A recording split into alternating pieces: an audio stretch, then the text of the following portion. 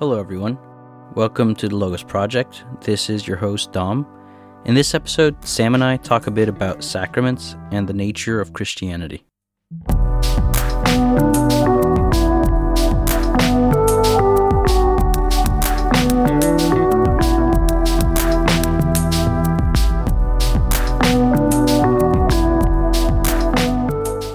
I honestly, when I saw the picture of Doug Frissett that's right behind you, how funny was that? It was hilarious. So, for those of you who don't know, so happy to be there, you know. Yeah, absolutely. So, Doug Frissett is a character in the show The Good Place, and he's basically this random stoner who figured out 95%. Was it 95? Maybe 97, 96, something like that. Yeah, something like that. Let's say 97% of what happens after you die, according to the show. And so Sam thought, hey, Dom studies philosophy and theology, so he bought me the picture of Doug Frissett. You're basically Doug Frissett. You're just getting it all sorted out, except no drugs. Yeah, no drugs. Just booze, whiskey. Yeah. I feel like you have to drink to be a good Catholic. So I was talking to Phil about this. Actually, communion. Holy cow! I just put all that together. Well, you don't have to. You do have to drink. You do have to drink. A priest does actually. Wait, sir, for real? Yeah, the faithful don't have to. So that actually is interesting because in the species of the bread and the wine, the full Christ is present: body, soul, divinity, and humanity. Right. So body, soul, that means humanity. So that was kind of redundant, but his divinity too. Right. So the entire Christ is present in both elements. So if you have one element or both, right, either way, you're having the whole Christ.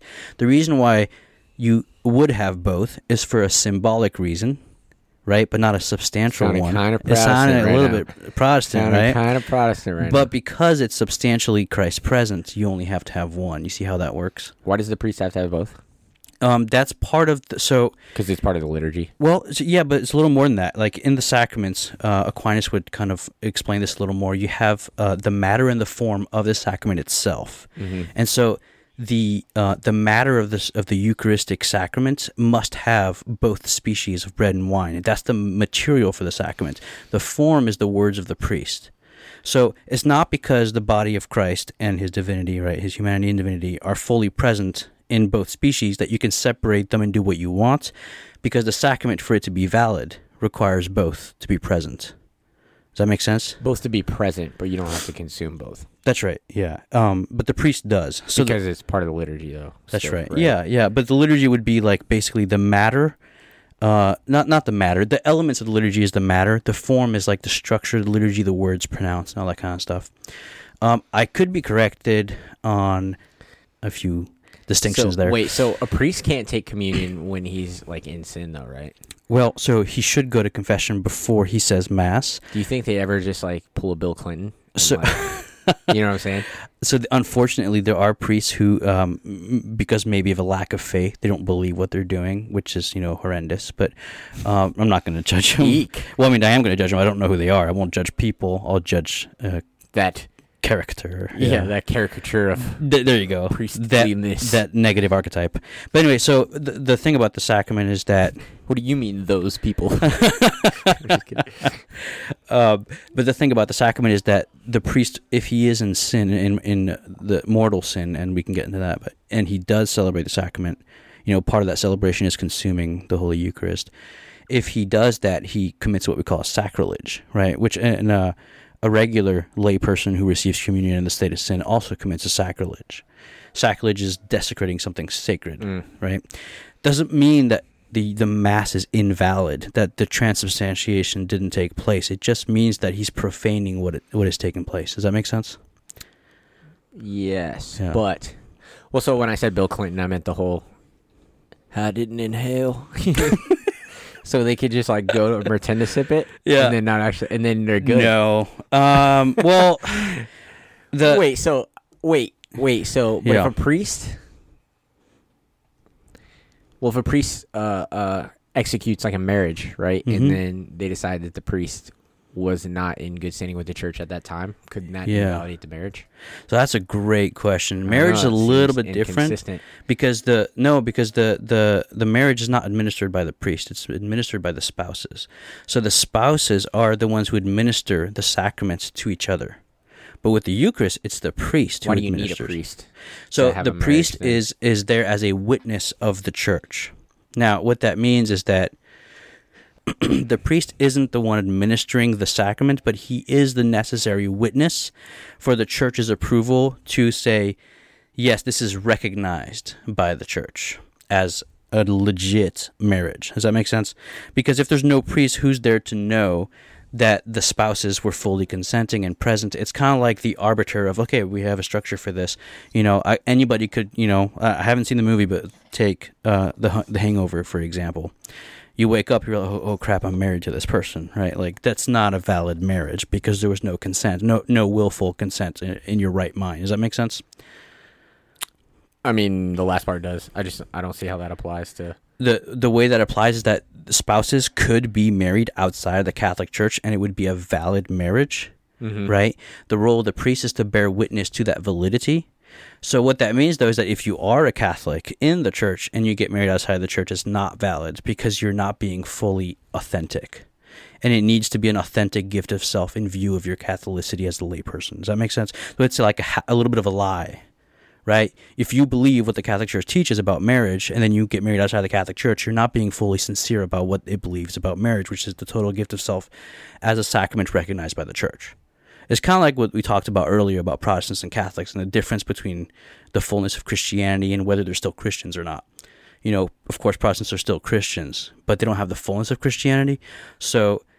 But if they knew that the Catholic Church was true and they rejected it, then they wouldn't really be they wouldn't be Christian anymore in a certain sense, right? Because they'd be Catholic.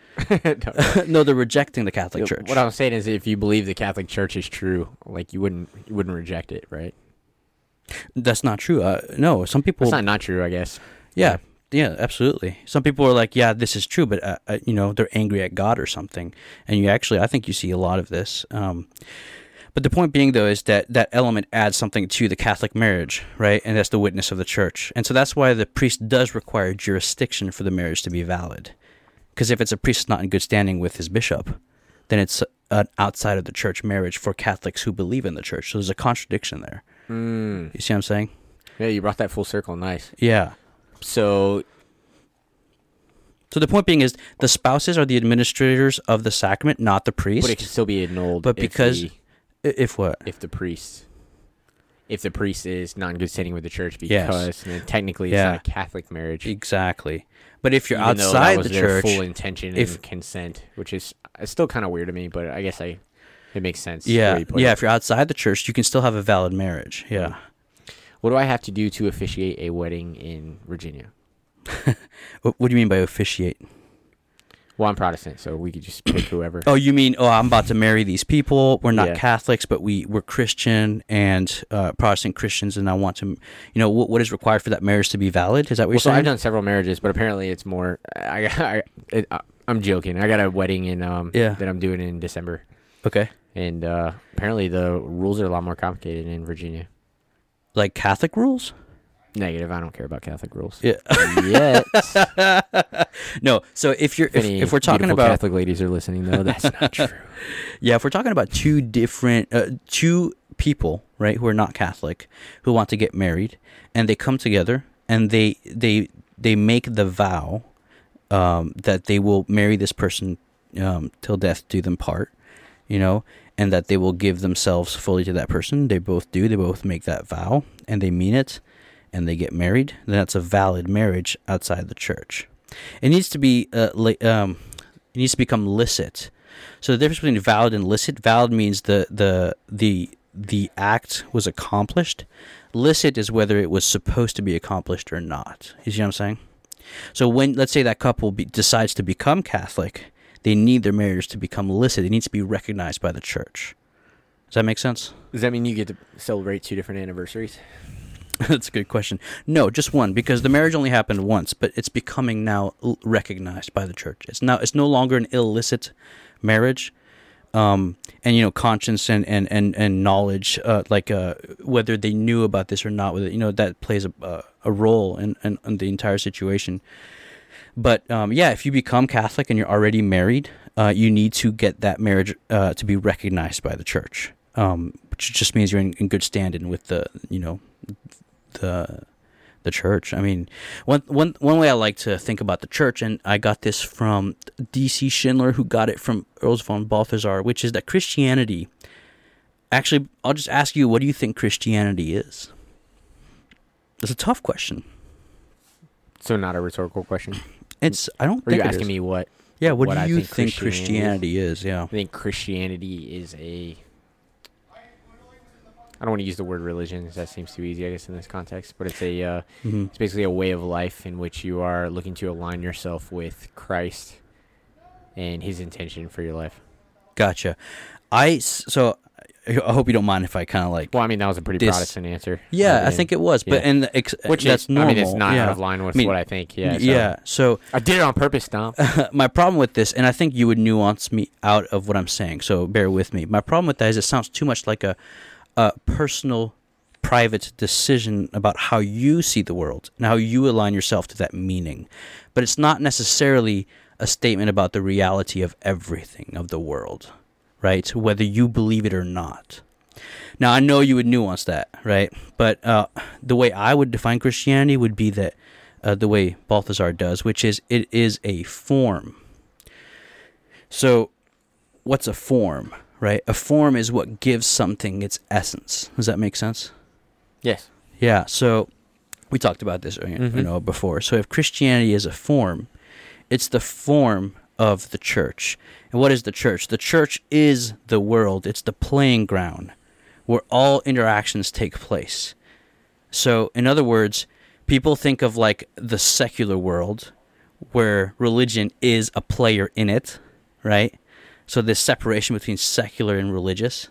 But instead, it's the world. Stop.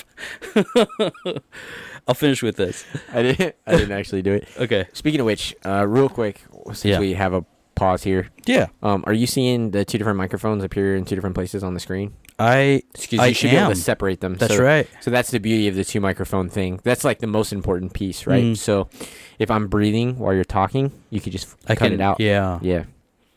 Another thing to add, did you know that, those big like sliders in movies when they're like, scene, and they like, or action. Yeah. And then they clap it so that they can align the video with the audio. Oh, I did not know that. Make the clap line up, and then Yeah, that's cool. Hey, you're welcome. Cool. Anyway, go ahead. Yeah, no, I just want to conclude on this because I don't want to go down this rabbit hole too much. Yeah, all right, so Christianity is a form of the church. Of the church. So the church includes Adam and Eve, right?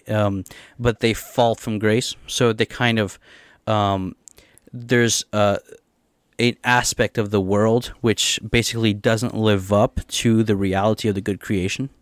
And so you kind of have this division between the concupiscence of the world. So like basically 1 John 2:16 talks about the threefold concupiscence, and that is from the world and not from the Father. So you might say that's the kind of aspect that rejects the church, that rejects the full reality of the world. Like think of lust is always an easy example. When you look at a woman with lust, you're not looking at her in the sense where you fully see who she really is in all her subjectivity. You're diminishing her subjectivity and making her into a mere object. So what you're doing is when you look at the world that way, you're taken away from its full authenticity. Does that make sense? So that's what sin introduces into the world. And so what I'm saying is that the church is, Christ is basically like the center from which it emanates, but it goes back in time and forward in time. And what it does is it gives, it's the form of God's good creation as innocent, original innocence before the fall, and then as redeemed in Christ after the fall. So my point being is that you can't separate, the secular from the religious. The secular is part of the religious, and people try to separate it by reductively seeing the world in the way it actually is not.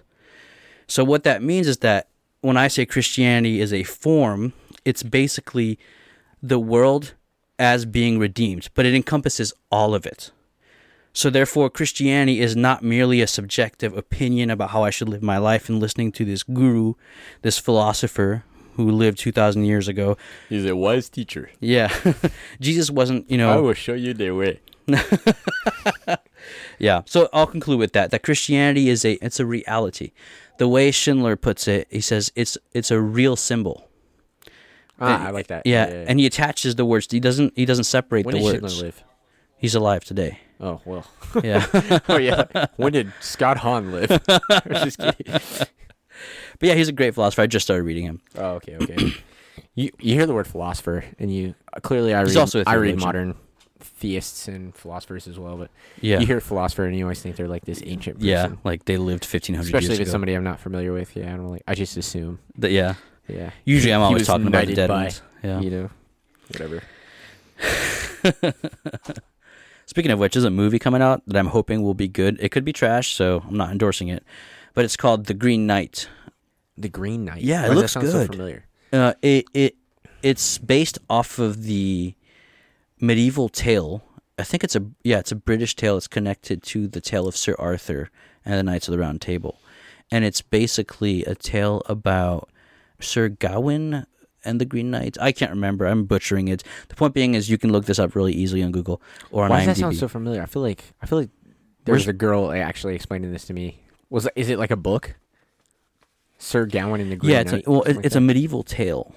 Let me look it up real quick. It's right here on my phone. So I don't know. It might be trash, but it looks good. It's a fantasy retelling of the medieval story of Sir Gawain and the Green Knight.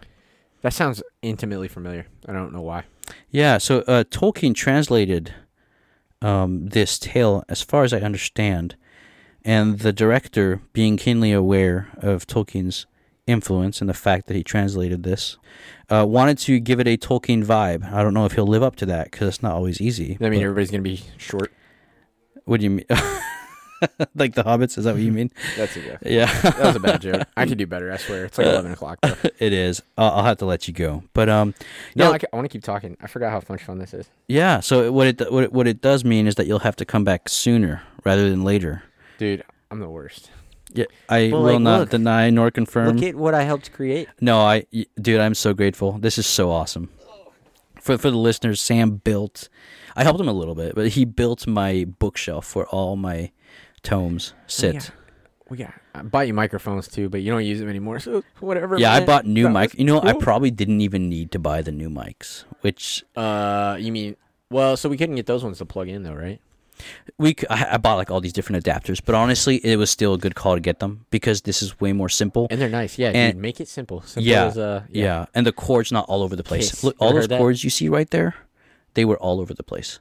And now it's just one single straight cord. Yeah, this is dope, dude. Yeah. And we could, I could do is we could Velcro this to the side and get it out of Exactly, your way. Yeah. And then you'd literally just have a mix panel here, and you could just turn it up or down if you wanted. And then you have all your desk space back.